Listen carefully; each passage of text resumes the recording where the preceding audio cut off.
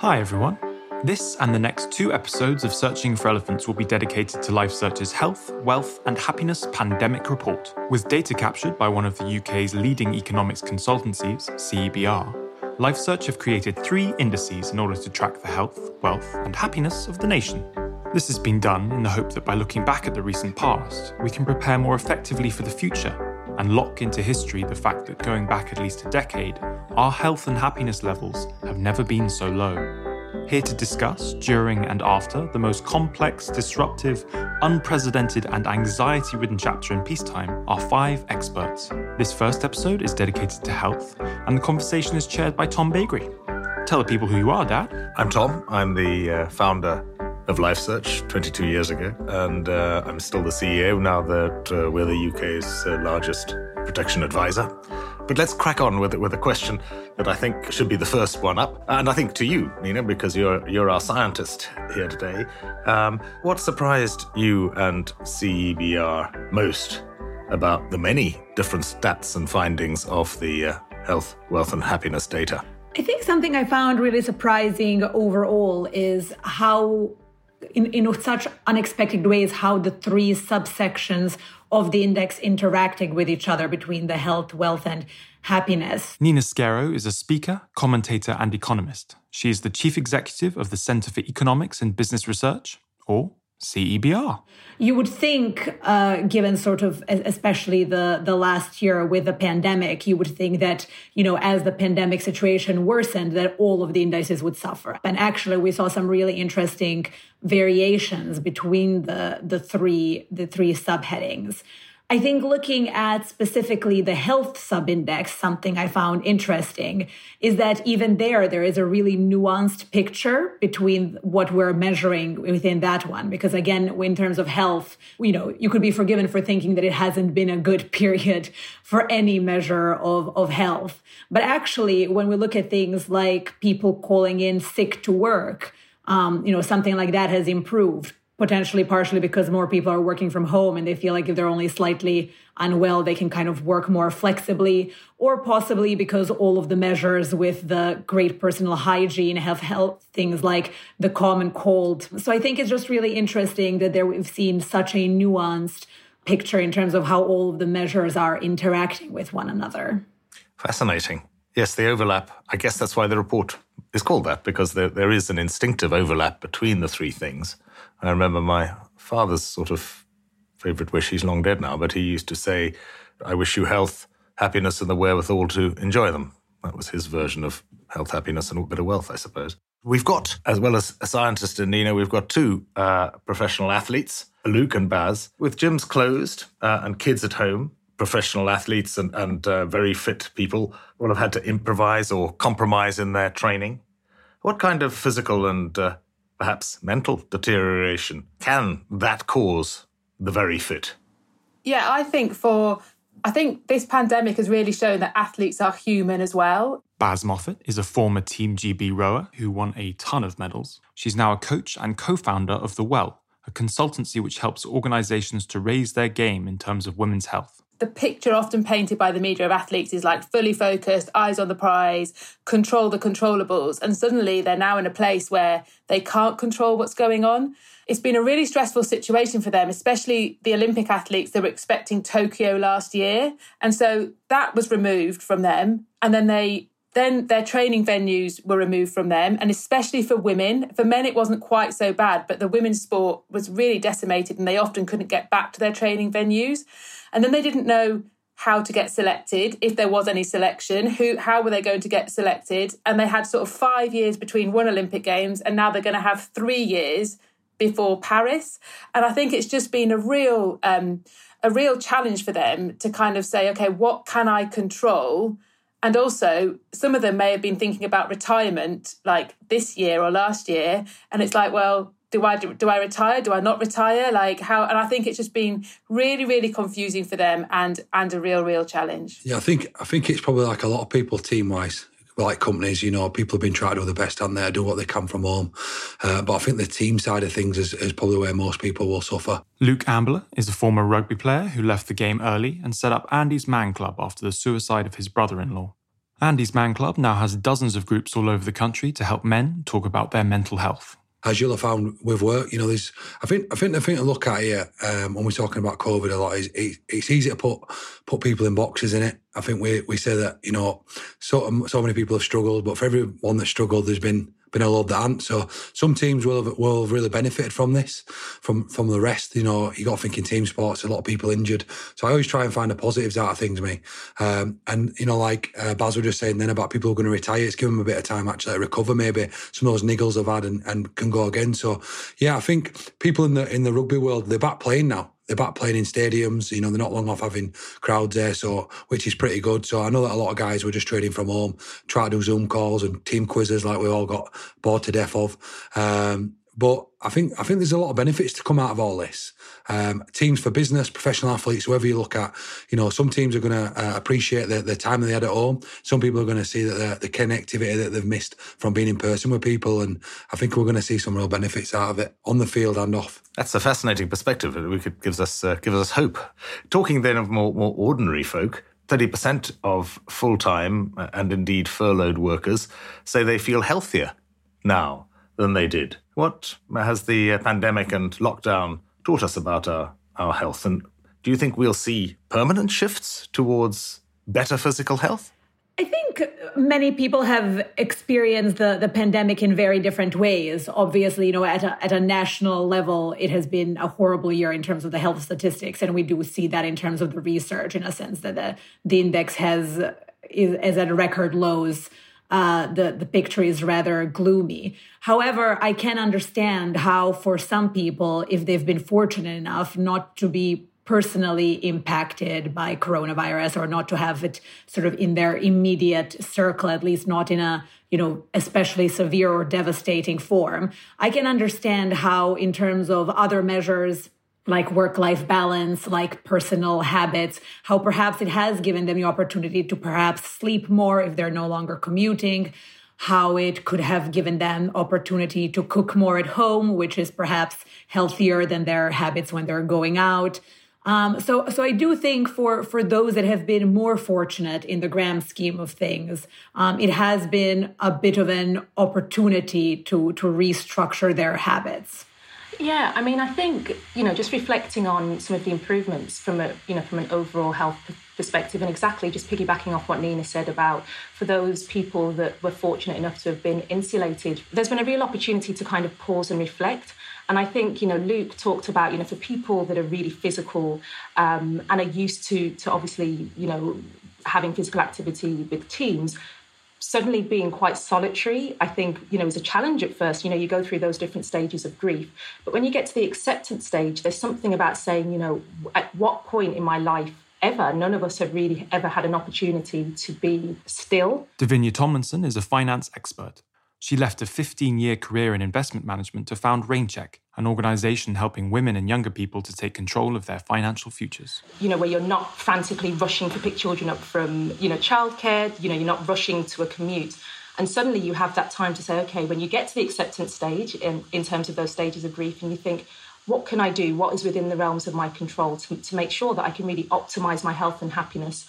And there's a real feel-good factor that I think that's associated with that too. Yes, we are talking about 30% of the population, not the 70%, of course. That's the challenge. But for the 30, you're absolutely right, it seems to me. Ali, you've combed through this and written all about it. What are your thoughts? A lot of people have perhaps taken the comorbidity factors in this seriously because we saw, I think it was something like 1 in 4 apiece, people improved or saw practical improvements in their exercise and diet regime, which, has to be viewed as a good thing. Ali Miller is a former journalist and the founder of creative agency Fall of Man. He authored LifeSearch's Health, Wealth and Happiness Pandemic Report. In the beginning of the pandemic, we started to see news reports about the comorbidity factors and how they potentially... Ali, just explain comorbidity to the many people who don't work at LifeSearch and won't be immediately familiar with the term. Of course. Comorbidity, I suppose, in the strictest sense, is obesity or a chronic disease, chronic lung disease, which was obviously cited in the very early days of COVID. Basically, anyone who has a degenerative or chronic disease and how that may affect the way that they host or accept or receive the virus and the implications what I was building to was that I think we saw that 1 in 4 people improved their either diet and or exercise regimes. And I think, within that, we see that there maybe was a move towards improving one's baseline health, perhaps as a response to dealing with the pandemic or perhaps as a response to the boredom of lockdown. And I think anecdotally I heard that while men are probably more confident in going out for a run, say, do you think there was perhaps more reluctance on the part of women to go out and exercise off their own back without the facilities of gyms, etc.? Yeah, and I think there was some fairly high-profile athletes who came out quite recently over the last 6 months saying how they had been jeered and commented on when they were out running in daylight on their own, and then that kind of like spiraled into this. Into lots of women sharing their stories about how not just at nighttime, but also, like in the daylight, and how intimidated they were by that, and actually how now that gyms have shut, they don't feel safe or they don't enjoy exercising outside, and also because they couldn't exercise with other people. So yeah, without a doubt, I think that women, and I think that, it all just fed in, didn't it, to this narrative around safety and how women felt out in public, and it was a real reason as to why women were doing less levels of physical activity. And I think the other thing is, when we think about, the implications for, between the genders, and given the work that I do with RainCheck focusing exclusively on women, we've really seen that some of the devastating consequences of the pandemic for women's overall, Baz has talked about, from a health perspective, but also when you think about the disproportionate amount of domestic work and social care that women have had to shoulder as a result of the pandemic, for lots of women that have maintained full-time or even part-time employment, they've still borne the brunt of the lion's share of any childcare responsibilities as well, and then maybe providing care in the community for elderly neighbours as well as, elderly relatives, whether it's their own or their partners. So I think, there's all of that to be thrown into the mix too. So I think while some people might have felt like, I really would like to preserve this, the opportunity to work from home much more and integrate my home life into my working life as well, I think for lots of women, they probably can't wait to get back to the office, where they can actually have a cup of tea while it's still hot. I can't speak for them, but I can agree with you entirely. Absolutely.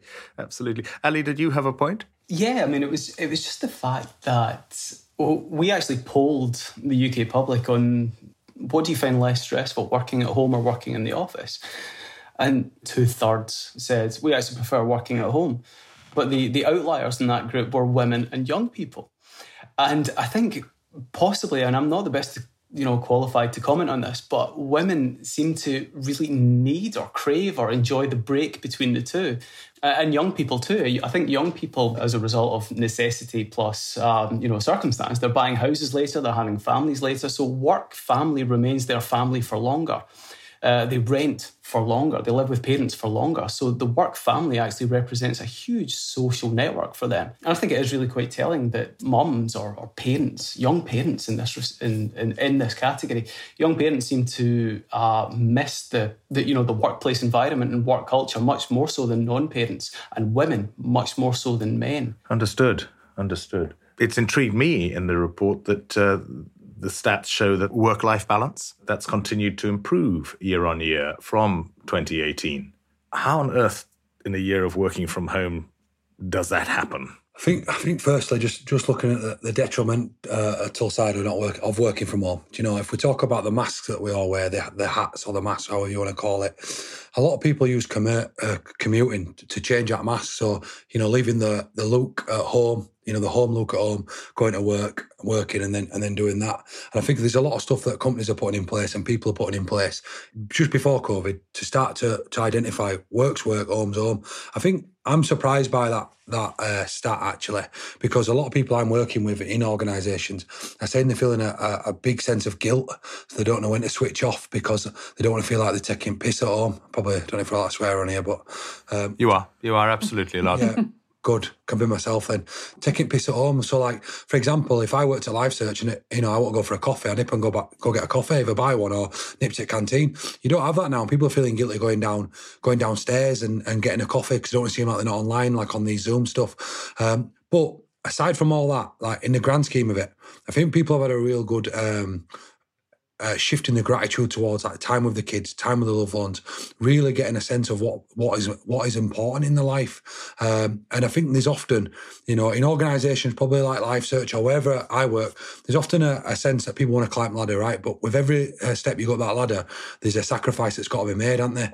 And I'm thinking some people now are weighing up the balance between more wealth and their health and happiness. And I know we're going to go through that throughout today, but what is work-life balance in total? And it's getting that overall holistic approach to your kids, your partners, your friends, your loved ones, your work, try to be successful, and all these other balances, which I think is super hard, especially like, I know some of you guys are down in London, it's probably a little bit different up north where I'm from, but there is a real desire to chase, isn't there, and constantly want that next thing, where I think being at home, people have gone, I can't spend my money on anything.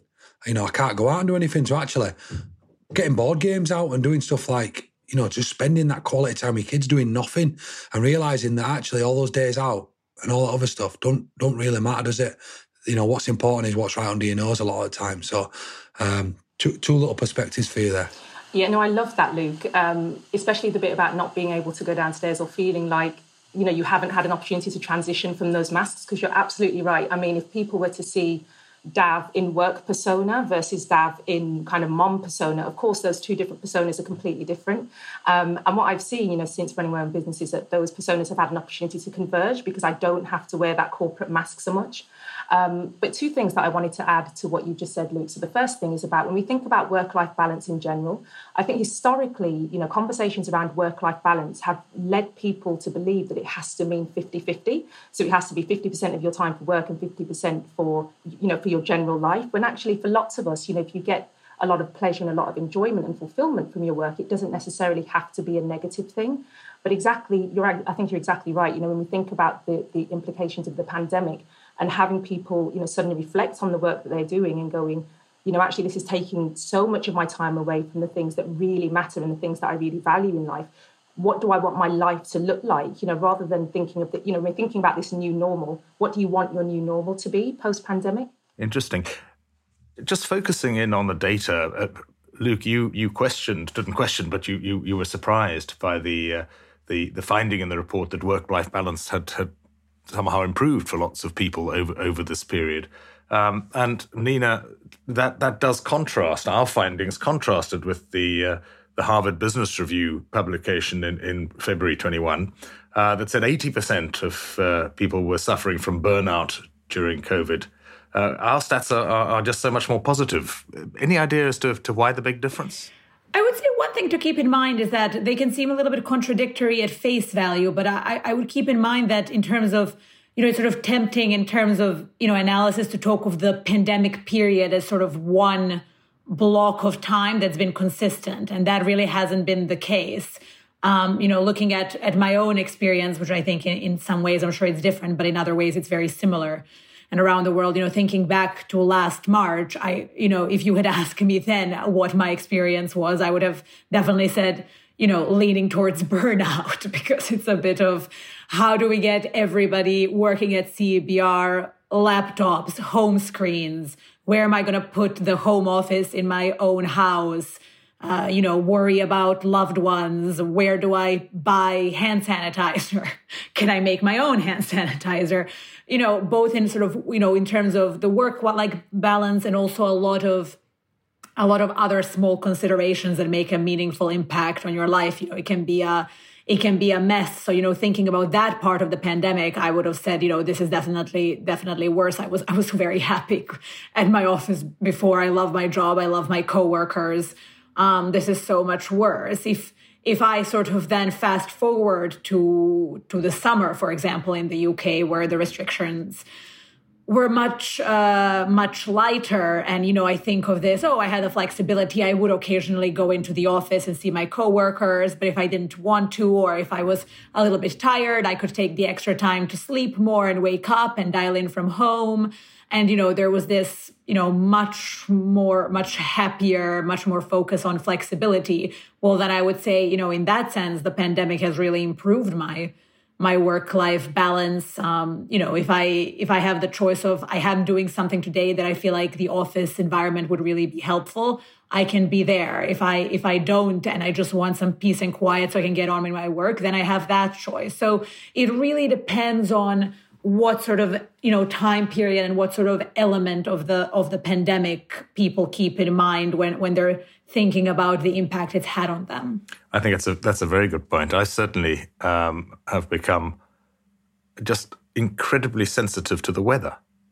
My mood on a sunny day is about 5 times better than on a rainy day. Even a rainy day when I'm doing some really interesting stuff and I'm buzzed with energy or whatever, well, I'm just not quite. I feel like one of those grey clouds, which was never the truth when I was motorbiking into the city in the pouring rain. I was quite cheerful, but sitting indoors watching the rain, and suddenly I'm a bit like, But anyway, so it's changed things. And also, I don't know if you've noticed this spring, but I'm finding myself like a member of Gardener's Question Time. I'm looking at every plant going, goodness me, look at that, it's got another leaf. Wow. And spring just used to happen around me. I didn't notice it at all. But now I'm passionate about it. Has anyone else found the smaller things in life affecting their mental health much more than they used to before? Or am I just a bit of an oddball?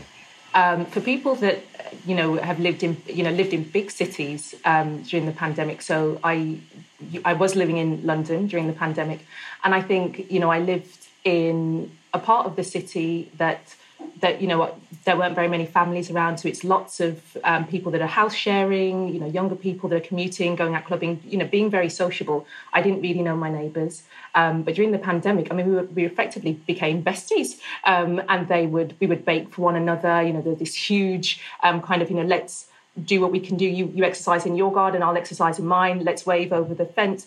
But certainly, I think that there was a real flight to craving a sense of community, and since we were unable to meet with our family members and friends, you were forced to become more neighbourly, which I think is perhaps one of the nicer outcomes of the pandemic. Well, I just think it's this whole pandemic. You can do every review you want, and I think Nina said it best. It's what part of the pandemic you found. If you'd have questioned me coming at this pandemic, I necessarily in charge of a support network for 1,000 guys a week, which has 248 volunteers who manage all those guys' mental health, plus 3 businesses, 3 kids. I would probably shit myself when world was shutting down because I'm so used to being busy and bouncing from one task to another that going in and sitting in my house, I don't even sit in my house in normal times. Like, it's just not, I'm not an home bird. I'm out at a gym, I'm out swimming in reservoirs, I'm out doing whatever I want to do. So like the idea of going home, were crazy for me, and I probably think this has been such a blessing beyond belief. It allows you to put stuff in place should it ever go wrong again. If your business suffered, it's allowed you, and I've had some suffer, some prosper, and it's made me realise maybe there were some flawed business models there. Some stuff I can learn from. My health, I was 4 stone heavier going into the pandemic than I am now. Like, it's just, I think this whole period, we're talking about health, aren't we? Mental and physical health. I got battered a bit by some media. I got asked by a journalist, is this pandemic terrible for everyone's mental health? And I said, no, not everyone. You can't. People try to have hook lines and taglines to categorise everyone in a box. I said, no, some will benefit from this. And the tagline was, mental health figurehead says that pandemic is good for our mental health. Well, you can imagine that going on social media. Might as well took a shotgun to my legs. Of the hundreds of comments that started going on where some people started getting a little bit aggressive and that, a lot started to come out and say, no, actually, I've suffered really bad of anxiety and this has allowed me to slow down. It's allowed me to, because I think that's one thing what we're all so guilty of. And I don't want to categorise everyone, but we are all in a rush a lot. The biggest skill that human beings have lost is patience. And it's made us be patient because we've had no control other than to be patient. You get told to stay in your house and go out for 1 hour a day. You love that 1 hour a day you were out, didn't you? I remember seeing regular people at 1 hour a day. If anyone remembers that far back into lockdown, the 1 hour a day we're allowed out, it were amazing, wasn't it? Like that 1 hour, like you'd stretch it to an hour and one just to be naughty. Like, it was just a good time to be alive, that was. And that just showed you, like how simple being happy and being healthy is. Like, just simplifying, making sure you've got your house in order, make sure you've got your loved ones in order. Like, we're overcomplicating the whole thing, I think. I get you, Luke, I really do. And I think that's a lovely place to end the health section on mental health, and how collectively we have immediately gone to the fractional plus points. Through the gloom, we found little reasons to be cheerful. And I think that must be the way of surviving a pandemic, is finding reasons to be cheerful. Download the report and learn more about it at lifesearch.com/HWH. Or for more of the health, wealth and happiness facts and figures, follow LifeSearch in all the usual social places. And the next conversation on the current and future wealth of the UK is ready for you when you are ready for it. And if you want to hear more of the conversations we're having inside and outside LifeSearch, then you know what to do. Follow, subscribe, and give us that beautiful 5-star review. Happy listening, and see you next time.